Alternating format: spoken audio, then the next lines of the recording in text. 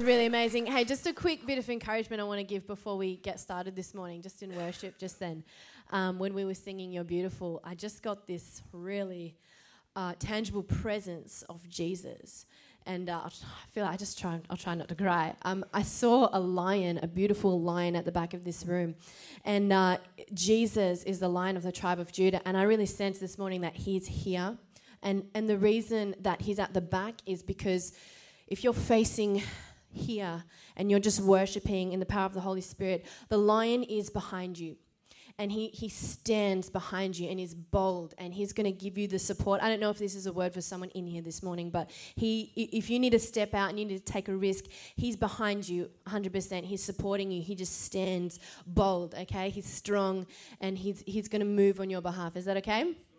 Yeah. Wow, Jesus is amazing, right?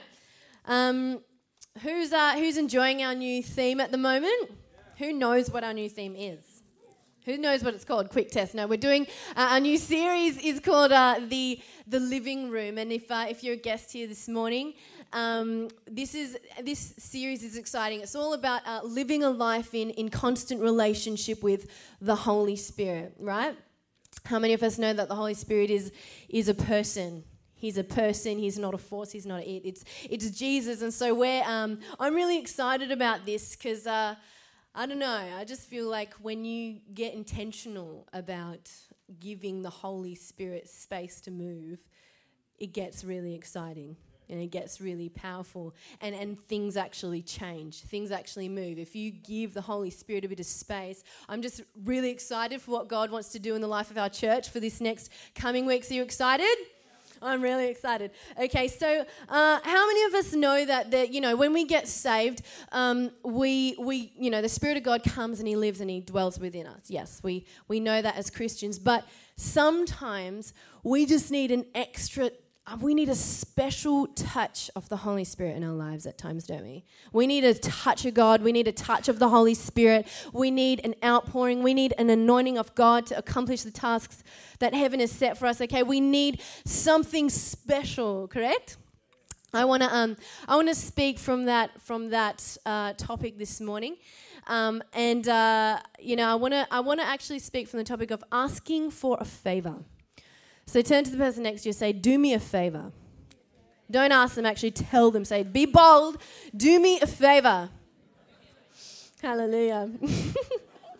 All right, stop talking. Okay, so seriously, I give an inch. All right, quick story.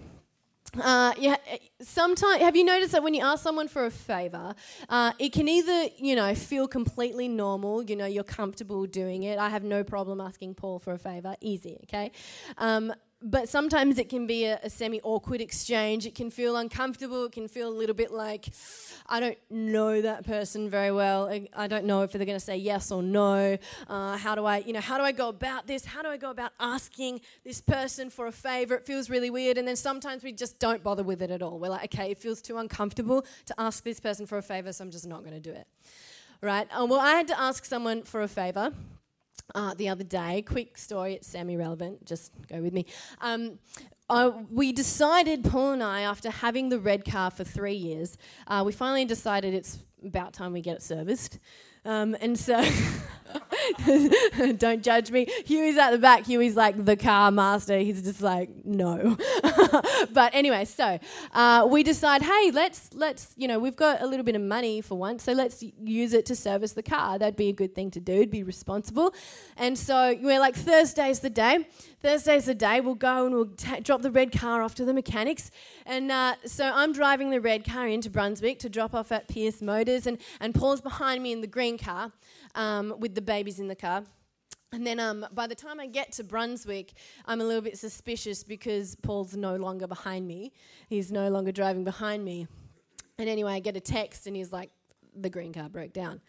I'm like, why, Jesus? Why? That doesn't even make any sense. There was nothing wrong with the green car. There wasn't even anything wrong with the red car. Anyway, so basically I've got to turn back around and go back to Humble Pies where Paul's broken down with the babies waiting for the NRMA. But that's not even the most traumatic part of this morning, right? Because this is the most traumatic part. This was my plan. Our plan was to drop the car off and then go to Park Street. and get my coffee and cronuts.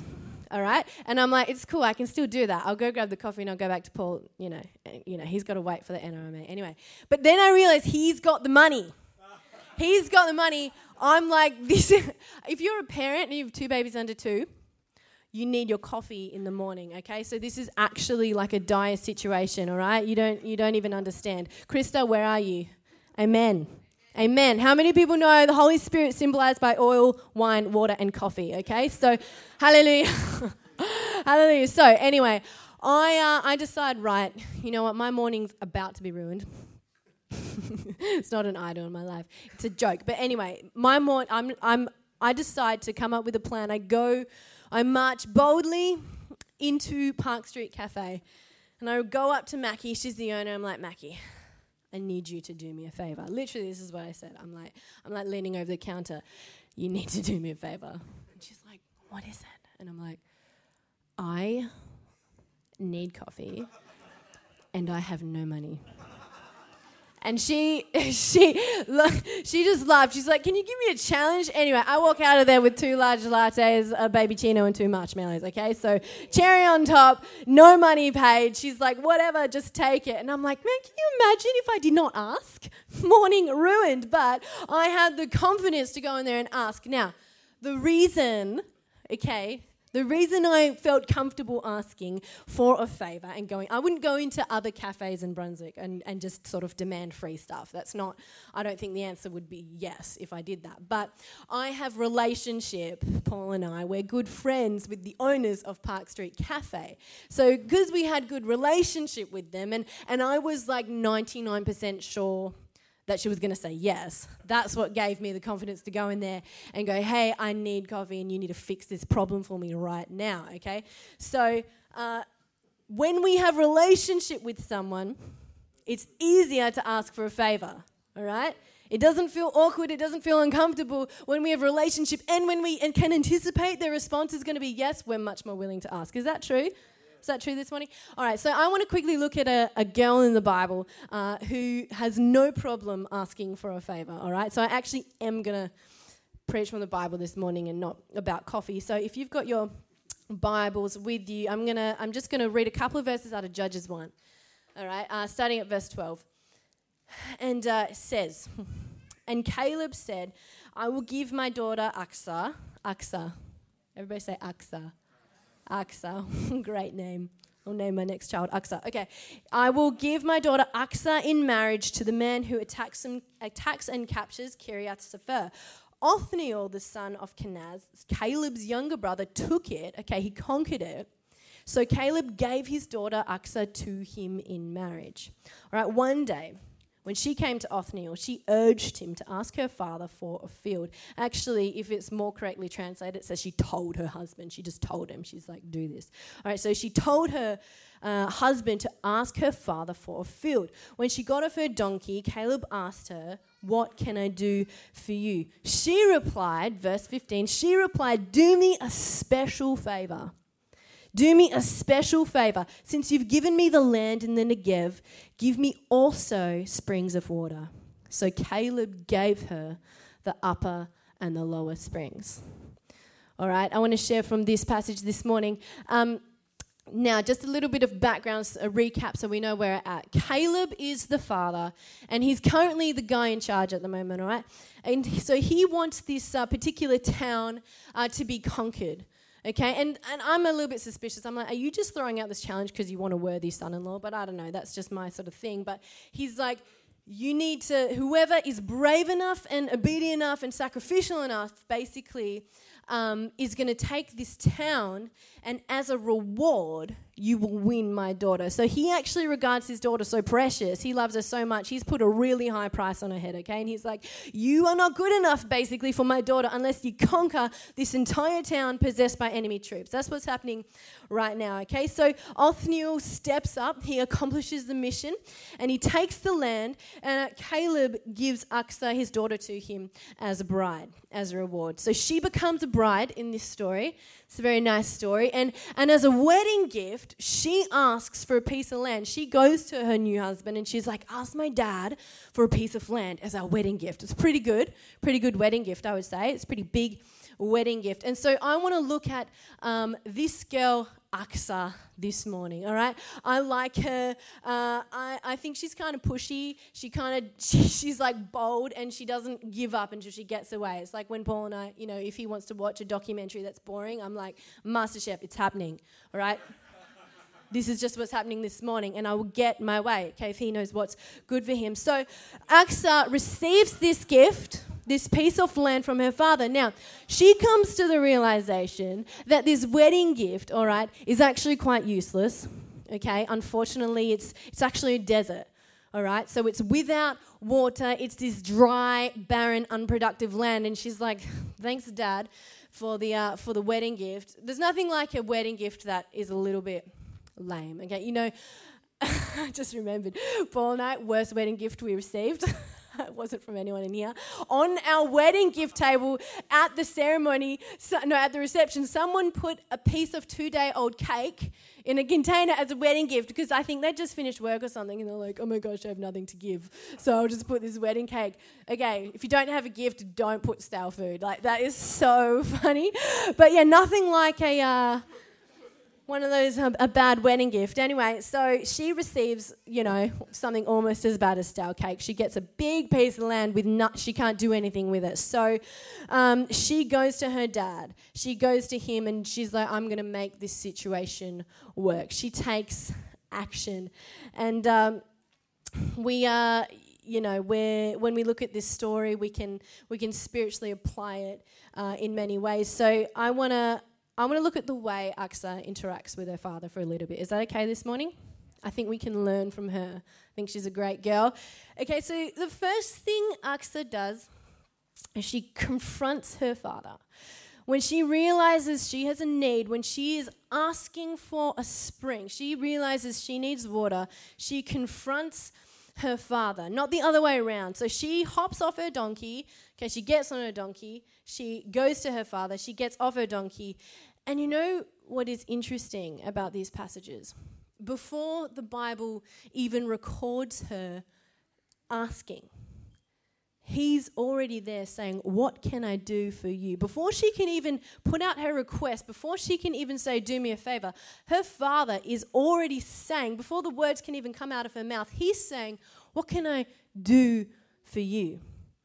And when I was reading this passage this week, I just got such a sense that our Father, our Heavenly Father, is waiting for us to come to Him. For He knows what we ask before we even ask it, right? He knows what we need, but He is ready and waiting and willing to give out to those who ask. I feel like the Father right now, like in the life of our church at the moment, the Father is waiting for some people to come. He's waiting and is willing and is ready. He's watching alertly for His sons or daughters to come to Him and ask, okay? He's ready, okay? He wants to say, what can I do for you? Right, if you come to the Father, right? James famously says, draw near to God and He will draw near to you. There's this element where we must take responsibility and draw near to God. And when we draw near to the Father, He will say, what can I do for you? How can I move on your behalf? Where can I breathe in your life? What can I do for you? Right? And our relationship and our prayer life, I believe, is shaped by our perspective of the Father. That's why I want to share on this morning. I think the way we interact with God and our prayer life and the way we do relationship with God is shaped by what we anticipate His response will be. We will feel uncomfortable asking if we don't think He's going to say yes, right? But if we could grasp the fact that the Father's ready to say, what can I do for you? I think it would change and shape the way we pray. Is that all right this morning? I think sometimes God will give us a desert, okay, in order to draw us near to Him, because what He really wants to do is give us the springs, okay? But He gives us a desert sometimes to draw us in so that we will ask. Yeah, thank you, Jesus. All right, so the second thing she does, I love the attitude of Aksa. She gets off her donkey. Now, I love this. She's more stubborn than the donkey she's riding on, okay? Because it's like she's obviously traveled to her father, and she's not doing some drive-by request here, right? She's not like, all right, I'm just going to stay on my donkey, and if you say no, I'll just keep going. She's making a statement here, okay? So she comes to her father, and she stops, and she becomes stationary. She's still before her dad, and she makes a physical statement, gets off her donkey as if to say, I'm not going anywhere until I receive. I have a need, and I need you to fill that request. And so I'm staying here, Dad, until I get an outcome. She positions herself to receive. She positions herself before the Father for an outcome. Okay? Is that all right? So she's not doing drive-by requests here, okay? She's positioning herself. I love it. And she's relentless, okay? It's like when we pray, we need to pray with persistence. I really sense that there's an element in our prayer life. When we need a touch of God, when we need an outcome from God, when we need Him to move on our behalf, we don't just pray once, okay? We need to position ourselves and say, I'm not leaving your presence. I'm not leaving the prayer room until I get an outcome. We must be persistent. You don't just ask once. If you want a touch of the Holy Spirit upon your life, don't just ask once. You've got to ask, and you've got to ask, and you've got to ask, okay? Eden is fantastic at this, right? But not in reference to the Holy Spirit. Recently, Paul and I decided we are no longer going to give Eden treats in between meal times because she's getting really fussy with her meals, really picky, and I don't feel like putting down 10 different cuisines, to satisfy her at lunchtime or dinner time or breakfast time. So I'm like, amen, and all the mothers said. And I was reading a book, toddler-wise, thanks, Jet. I was reading the book, and the book's like, don't give your toddler snacks and treats in between meal times because it creates a fussy eater. Hallelujah. And I go, okay, new plan, Paul. This is the new deal. No treats in between meal times, no snacks, break that habit. I set my face like flint, and Paul's like, yep, I'm with you, support this. This is the new plan. This is the new thing. Eden's just going to deal with it, and we're going to, break this fussy eater thing. So we're like, okay, this is the deal from now on. Anyway, 10 minutes in, treat. It's relentless, like it doesn't stop. And I'm like, no, Eden, no treats, new plan. Treat. She doesn't understand. She's treat. And it's, wow, volume doesn't decrease, like just consistent. Like I admire that consistency. It's amazing. And I'm like, no, Eden, this is a thing. Oh, I can't even explain to you. Treat. And then finally, I'm just like, 20 minutes into this new plan. I'm like, have a treat, have strawberry.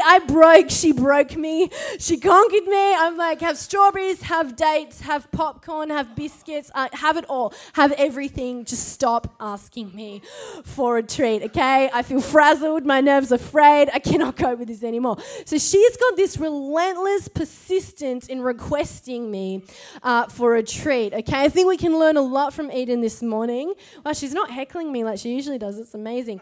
But when we ask the Father for a touch of the Holy Spirit, He's not like me, okay? He's not like, oh my gosh, you're so annoying, stop asking me. God's actually the perfect parent, okay? So He actually wants us to be persistent and relentless in asking for a favor, okay? Achsah was not leaving until she received what she needed, okay? She was assured that the springs were there. She was assured that there was a water source around somewhere, and she was assured that she was going to get it. Her father could give it, and she was going to get it, and she wasn't leaving her father's side until she got what she needed. Is that all right? Okay, she wasn't afraid to ask for more. And I just want to touch on really quickly before we move on. She was asking out of a need, right? She was asking out of a need. She says, verse 15, since you've given me the land in the Negev, give me also the springs of water. I don't think she's ungrateful for the wedding gift, actually. She's not bitter like I am about stale cake. She recognizes the need here. She's like, thank you for this piece of land. but I need more. I believe she has vision for the land. She can see the destiny over the land. She can see all that the land could be. You know, she can farm it. She can live off it. It can attract people from other places. But she recognizes that there's a need here for water. It's actually impossible for any of that to happen without water. It's going to be a completely unproductive piece of land. So the springs here are going to be the game changer. They're going to change everything. If she gets a bit of water, it's going to change everything. It's going to change her life, actually. It's going to make this desert a habitable place. And so she goes to her father, and it's out of this attitude she asks, okay? She's not asking with selfish ambition. She's not asking with ulterior motives. She's purely asking out of a place of need because she wants this land to work. She wants it to work. And she needs the springs in order for that to happen, okay? How many times do we have something, right? And we can see the destiny in it and over it and on it. We can see all it could be. We can see what God wants to do with it, but we need a touch of the Holy Spirit to accomplish that. Yeah. This is the role of the Holy Spirit. I think we need to understand this morning. The role of the Holy Spirit is to actually bring life where there is no life. He makes things that are purposeless and unproductive. He makes them fruitful. Okay, he takes things that are barren and he makes them fertile. This is the role of the Holy Spirit. And ultimately, the role of the Holy Spirit is to glorify Jesus and shine the spotlight on him. And this is what he does. Okay, so we need to, when we come to the Father, we need to acknowledge, yes, thank you for what I have. Thank you for what I have in my hand. But do me a favor. Do me a special favor and give me a special touch of God, a special touch of the Holy Spirit, a special anointing here, a special outpouring. Open up the gates of heaven and pour out. All right, we need to be bold. I want to encourage us in here this morning. We can be bold and forthright before the Father, because this is what I loved most about when I read this passage. This is what I love about this girl. She's so bold. She's not like, hey, can you do me a favor? She's like, do me a favor. Do me a special favor. Do me a special favor. She's no problem asking, okay? She's bold. She's courageous. And this is the reason I think that she asks this way. The reason I think that she feels comfortable being so bold and so confident is because she's asking as a daughter. She's asking as a daughter. And if we take away anything this morning, I want us to take away this. Aksa does not come to the Father. She comes to her Father. All right? Take that away this morning. She doesn't come to the Father. She doesn't come to a stranger. She's coming to her Father. In fact, the very name Aksa in Hebrew literally just means daughter of Caleb. All right, in Hebrew culture, when they actually named a child, it was a prophetic declaration over their life. Okay, this is going to be your prophetic destiny. So her destiny and her purpose and her identity and who she is literally just being his daughter. Okay? It's being his daughter, and out of that place and that level of intimacy and relationship and closeness, she asks and requests the touch of the Holy Spirit. She asks for a special favor. And my God, if we got this, church, if we got that who we are, who we're purposed to be, who we're designed to be, who we are, our identity, our purpose is wrapped up in being his son or daughter, it would change the way we pray. And you know what? It would change the way we receive, because if you pray like a son or daughter, you'll receive like a son or daughter. And if you receive like a son or daughter, you'll actually start to live like a son or daughter, okay? We've got to learn to pray. I know in my own life that I believe that some prayers of mine have gone unanswered by God because I've not prayed as a daughter. I've not prayed from a place of, God, you want to pour out. You want to answer my prayer. I haven't prayed from a place of intimate, close relationship, authentic, true relationship with my Father. I've been guilty of so many drive-by prayers where you're just like, oh, in and out sort of thing, like, oh God, I kind of want this, I don't think you're going to say yes, so I'm just going to keep moving anyway, right? Or like, I don't want to give you the time of day because, well, I don't have enough time, all right? I've got a lot of things to do, so I'm just going to throw out a quick prayer and sort of hope for the best. But I truly believe that there's a lot of prayers that just want to tumble out of heaven, okay? But the Lord waits for those who give him the position and the time and the honor, the time of day, because he so seeks, this is it, he seeks true, real, deep, authentic relationship with us. And this is what this series is all about. It's living life in authentic and deep and intimate relationship with our God, okay? It's going to change the way we live if we live in a deep, close relationship in the presence of the Father. And if we learn to ask from that place, I believe we're going to see some prayers answered. I believe we're going to see the Holy Spirit pour out. I believe we're going to see the Holy Spirit pour out upon our church in a way we haven't seen before. Is that okay? Hallelujah. Thank you, Jesus. So she asks as a son or daughter. And I love Caleb's response, okay? Because he gives her the upper and the lower springs.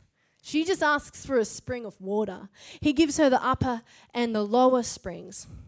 All right, and some people have taken some commentaries on that. They go, oh, she got double the blessing. She got twice as much as what she asked for. That's amazing. That's what God does. But I actually think it's even better than that, because Caleb actually gave her all there was to give. He gave her everything. He gave her exceedingly above and beyond what she could even ask or think. She hit the jackpot, okay? So she's got the upper and the lower springs. She's got everything. She's got a bounty of water. Okay, this is amazing. The Father said to her, I'll give you everything because you've asked. Because you've asked, I'm going to give you all I have, all there is to give. Yeah. And do you know what everything is? Everything is the Holy Spirit. Jesus has said, I'm going to give you everything, and everything is the Holy Spirit, because the Holy Spirit is Jesus. It's Jesus. It's the Spirit of Jesus. That's who the Holy Spirit is. And he's like, I'm going to give you the best gift that you could ever receive. I'm going to give you myself. You don't need anything else if you have the Holy Spirit. And he says, I'm going to pour out the living water and give you the living water. And Jesus, he picks up the term living water in the New Testament. It's a very familiar story to most of us, I think. The woman at the well. He comes to the Samaritan woman. And I just want to look at this quickly. Because he comes to this woman, and we all know the story in John chapter 4. Remember her? Jesus goes to the well, and she's there, and he asks her for a drink. I think he's just playing with her a little bit, like he can get his own water. Come on, but he asks her for a drink, okay? And she's shocked. She is shocked. What does she say? We're at verse 9. It says, "You're a Jew, and I'm a Samaritan woman. How can you ask me for a drink?" Okay, in these days, Jews and Samaritans, they don't even walk on the same side as the street. Okay, they don't come into contact. They don't talk to each other. This is completely countercultural what Jesus is doing right now. This is unbelievable. She's shocked. She's like, you're a man and you're a Jewish man. Why are you talking to me? And not just for that, but she's a complete outcast in her community. So she's shocked that anyone is just coming to talk to her, okay? And verse 10, Jesus says this, "If you knew the gift of God and who it is that asks you for a drink, you would have asked him, and he would have given you living water." So Jesus is talking about the living water here. He's talking about the Holy Spirit. And it just blows my mind that God puts on flesh and he walks on the earth, and out of all the people he could have chosen, right, to have this lengthy dialogue with about the living waters of the Holy Spirit, he chooses this individual. It's so bizarre. If you knew the culture of the day, you would know it is so bizarre that Jesus has chosen her to have this conversation with. It's crazy. Like, if you compare her to the other woman, if you compare her to Aksa, I can understand why Caleb gave Aksa springs of water. I can understand why he talked about that and why he gave her what she needed. Because she's a new bride. She's a bold, beautiful woman. Okay, she's got clout. Hey. I couldn't find Aksa in the New Testament. Yeah, sorry, it's in. Paranoia, schizophrenia. Jesus said he could heal the man with cerebral palsy. Mm-hmm. It says because the idols we go through twice to hell, and I've been dying Yep. I do pray in Jesus' name. I'm all right. I think Jesus Christ is amazing. Hallelujah. Yeah, hallelujah. Why don't you give Jesus a shout of praise right now, everybody? Thank you, Jesus. Thank you, Jesus. Yep, you're right, mate. Okay, so yes, just to clarify, if you didn't catch that, Aksa is in 1 Judges. You can also find her in Joshua chapter 15, I believe. So moving right along. So Aksa, this woman is the complete opposite of this Samaritan woman. She's bold and she's beautiful, and the Samaritan woman is just, you couldn't get two more extremes if you tried, okay? So this Samaritan woman, she's not a bride, okay? She's actually as far from a bride as you can get. She's actually 5 times divorced, and she's having a fling with the current guy she's with, okay? So she's not a bride, okay? This is not where she's at. She's not brave like Aksa. You know, we love Aksa because she's brave and she's forthright. She's confident, okay? She's got guts. She comes before her father. She's got no problem with it. But this woman at the well, she's not brave. She's not brave. She's actually there in the middle of the day because she's avoiding people. She's avoiding confrontation, and she's ashamed because she's an outcast in her community. People don't want to talk to her. They've shamed her, and they actually come to the well in the morning when it's cool, but she's going in the very heat of the day, in the middle of the day, just to avoid them altogether. Avoid people hassling her and, bothering her, and just avoid the shame. She's not brave. She's not a confident person. This is a broken individual, this girl. All right, and I believe Aksa. I believe she knew who her God was, and she knew who her father was. Okay, she had that relationship, but I don't think this Samaritan woman. She couldn't recognize God if he was standing right in front of her, which he was, in the flesh. She did not recognize Messiah. She was completely spiritually blind, and she wasn't loved. This woman wasn't loved by her community. Right? She wasn't a loved woman. Aksa was loved. Like, her father thought she was so precious. He loved her so much that he put such a high price on her head. He's like, you have to conquer an entire town if you want to be good enough to marry my daughter, okay? And then Othniel loved her so much that he went and he conquered an entire town to win her as a bride. Okay, so this woman is loved, but the Samaritan woman, she's an outcast. The Bible doesn't even give us her name. Now, she does have a name. There's extra biblical documents that actually say that her name was Potini, and she was actually a well-known woman, apparently, who did actually preach before kings. And so she, after this encounter she had with Jesus, a Samaritan woman, so she did have a name. She would have had a name, but the Bible does not mention her name. It's almost as if it does it on purpose to just mark her as an outcast and to paint a picture of how she's regarded by other people. She's a nobody. Her name isn't even worth knowing. She's a reject. She's an outcast. She's broken. Okay, she's a sinner, and she's living in sin. All right, she literally has 0 qualifications to receive anything from anyone, let alone God. All right, 0 qualifications, and it's this person.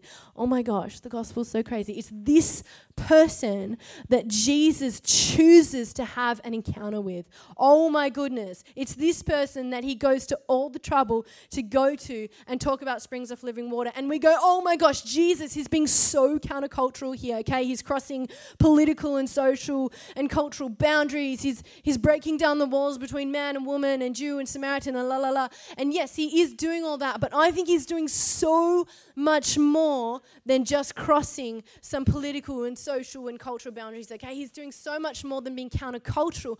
I believe he's making one of the most scandalous statements in the history of mankind. And I know that's a big call, but this is what he's doing is actually scandalous. And I tell you why, because this woman, okay, this Samaritan woman is a picture of broken humanity. She is a character sketch of broken, rejected, sinful humanity, okay? Cowardly, not brave, not a bride, not faithful to God, not anything, just completely enemies of God. She's a character sketch of this, right? And so by Jesus coming to her and saying, if you knew the generosity of God, you'd ask me for fresh living water. He's saying to this individual, this individual, I want to give you the upper and the lower springs. I want to give you everything that I have. I want to give you all of it. I want to give you the Holy Spirit to this person, this reflection of broken humanity. You know what Jesus is saying? He's saying no one is disqualified from receiving the Holy Spirit. No one. Acts 2, my Spirit shall pour out on sons and daughters and slaves and masters. He's making this crazy statement that no one is excluded from receiving. If only they would ask. If only they would ask, I will give you my Holy Spirit. And all the religious people go, oh, no, right? The disciples come back and they are shocked, okay? They don't have the guts to say it, but they're thinking it. The Bible says that. They're like, why?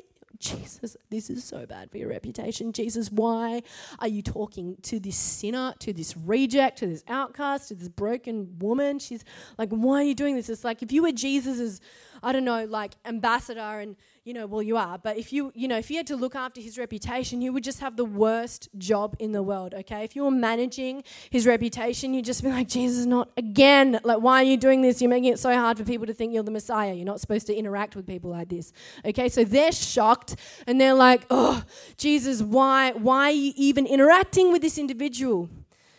But the gospel is shocking to religion, and there will always be religious mindsets and religious spirits and religious people who want to say that you can't ask God for the Holy Spirit. If you're living in sin, if you look at your track record, look at the way you're living right now, okay? You've got a black mark on your slate, okay? Why don't you make some improvements? All right, have some respect, make some improvements, and then maybe ask my Jesus for the Holy Spirit. But until then, just stay away. How dare you even ask God? All right, I believe this is religious. It's a religious mindset because Jesus just walks straight over that, and he goes to the unwed, he goes to the outcast, he goes to the broken, and he offers up his Holy Spirit. He doesn't care about her track record. He doesn't care that she's had 5, he does care, but it doesn't come into the equation that she's had 5 husbands and she's still living in this sin. She's a sinner. And still, he says, if you ask me, I'll give it to you. If you ask me for the Holy Spirit, you'll receive it, right? It's shocking.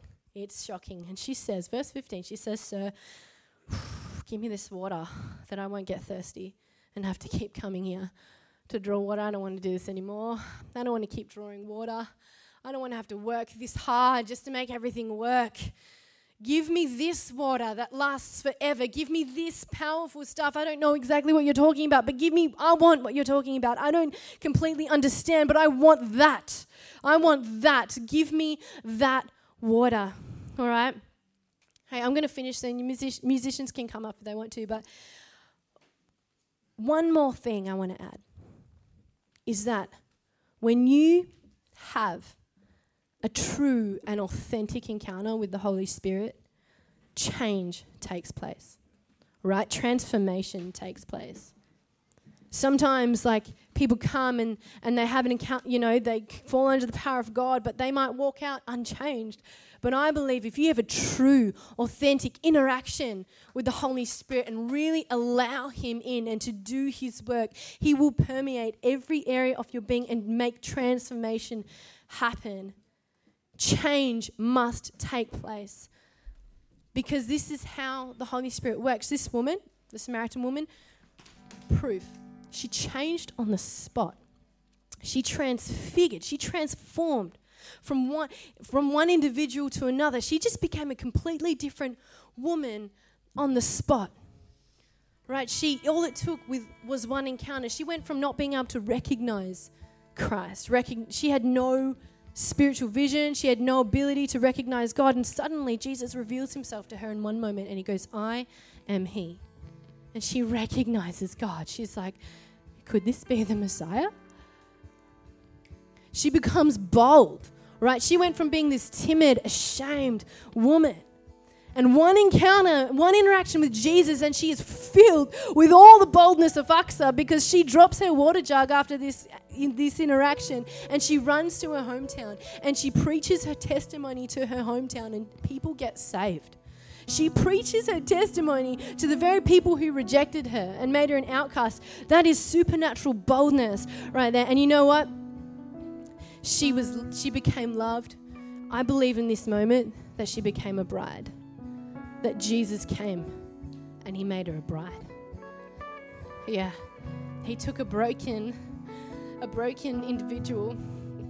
You know where Moses found his bride at a well?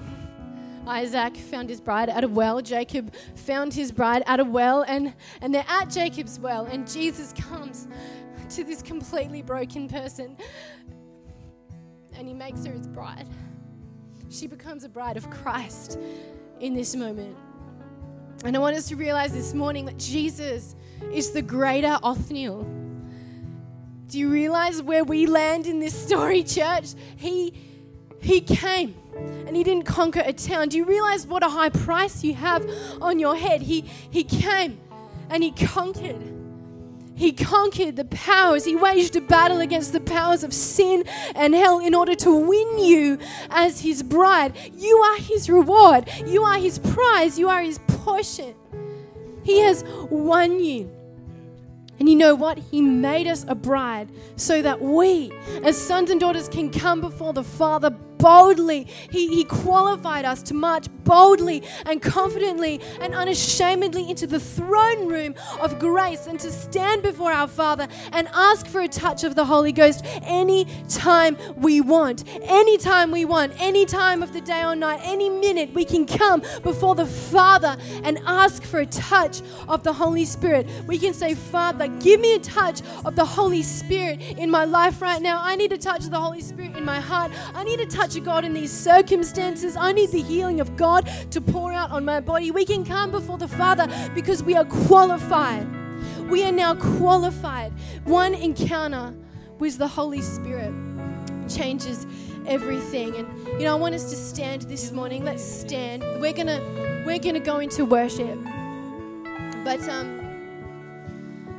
want to let some people in here know this morning that all it takes is one encounter with the Holy Spirit. If you need a touch of the Holy Spirit this morning, let me tell you that all it takes is one touch of the Holy Spirit to change everything, okay? It doesn't matter what your track record is. It doesn't matter what your sins are, what your failures are, what mistakes you've made. It doesn't matter how you're currently living. You can come and you can ask for a touch of the Holy Spirit in your life and on your heart and in your situation. And you know what? One touch, the Holy Spirit can accomplish more in a moment than we can in a lifetime. Amen. You can ask. And I want some people to ask this morning. He has done the work to qualify you, so come and ask. And I just see a picture right now. I can see a picture of a well, lots of wells. And I believe this morning that there are people in here who need a touch of God. They need a touch of the Holy Spirit. Who wants a refresher this morning? Amen. Who wants a refreshment of the Holy Spirit? Well, get off your donkey. Come forward in worship. I'll make some space here, but come on, guys. Let's get off our donkey. Let's make a physical statement and come. Let's come to the well. Come on, come to the well, because Jesus wants to meet you at the well, and he wants to offer you up the upper and the lower springs. He wants to give you everything that there is to give. He wants to pour out the Holy Spirit this morning, and if you want that, if you want it, then come. If you want the Holy Spirit, if you want a touch of God, if you need change to be brought about, come on, do you want change? Do you need God to breathe in your life? Do you need him to breathe on your circumstances? Do you need the heaven to open up and pour out upon you healing? He is wisdom. He is strength. He is everything you need. So whatever you need, come and ask this morning. Make a statement. Position yourself before the Father to receive, because that's what he wants to do. Amen. Let's worship.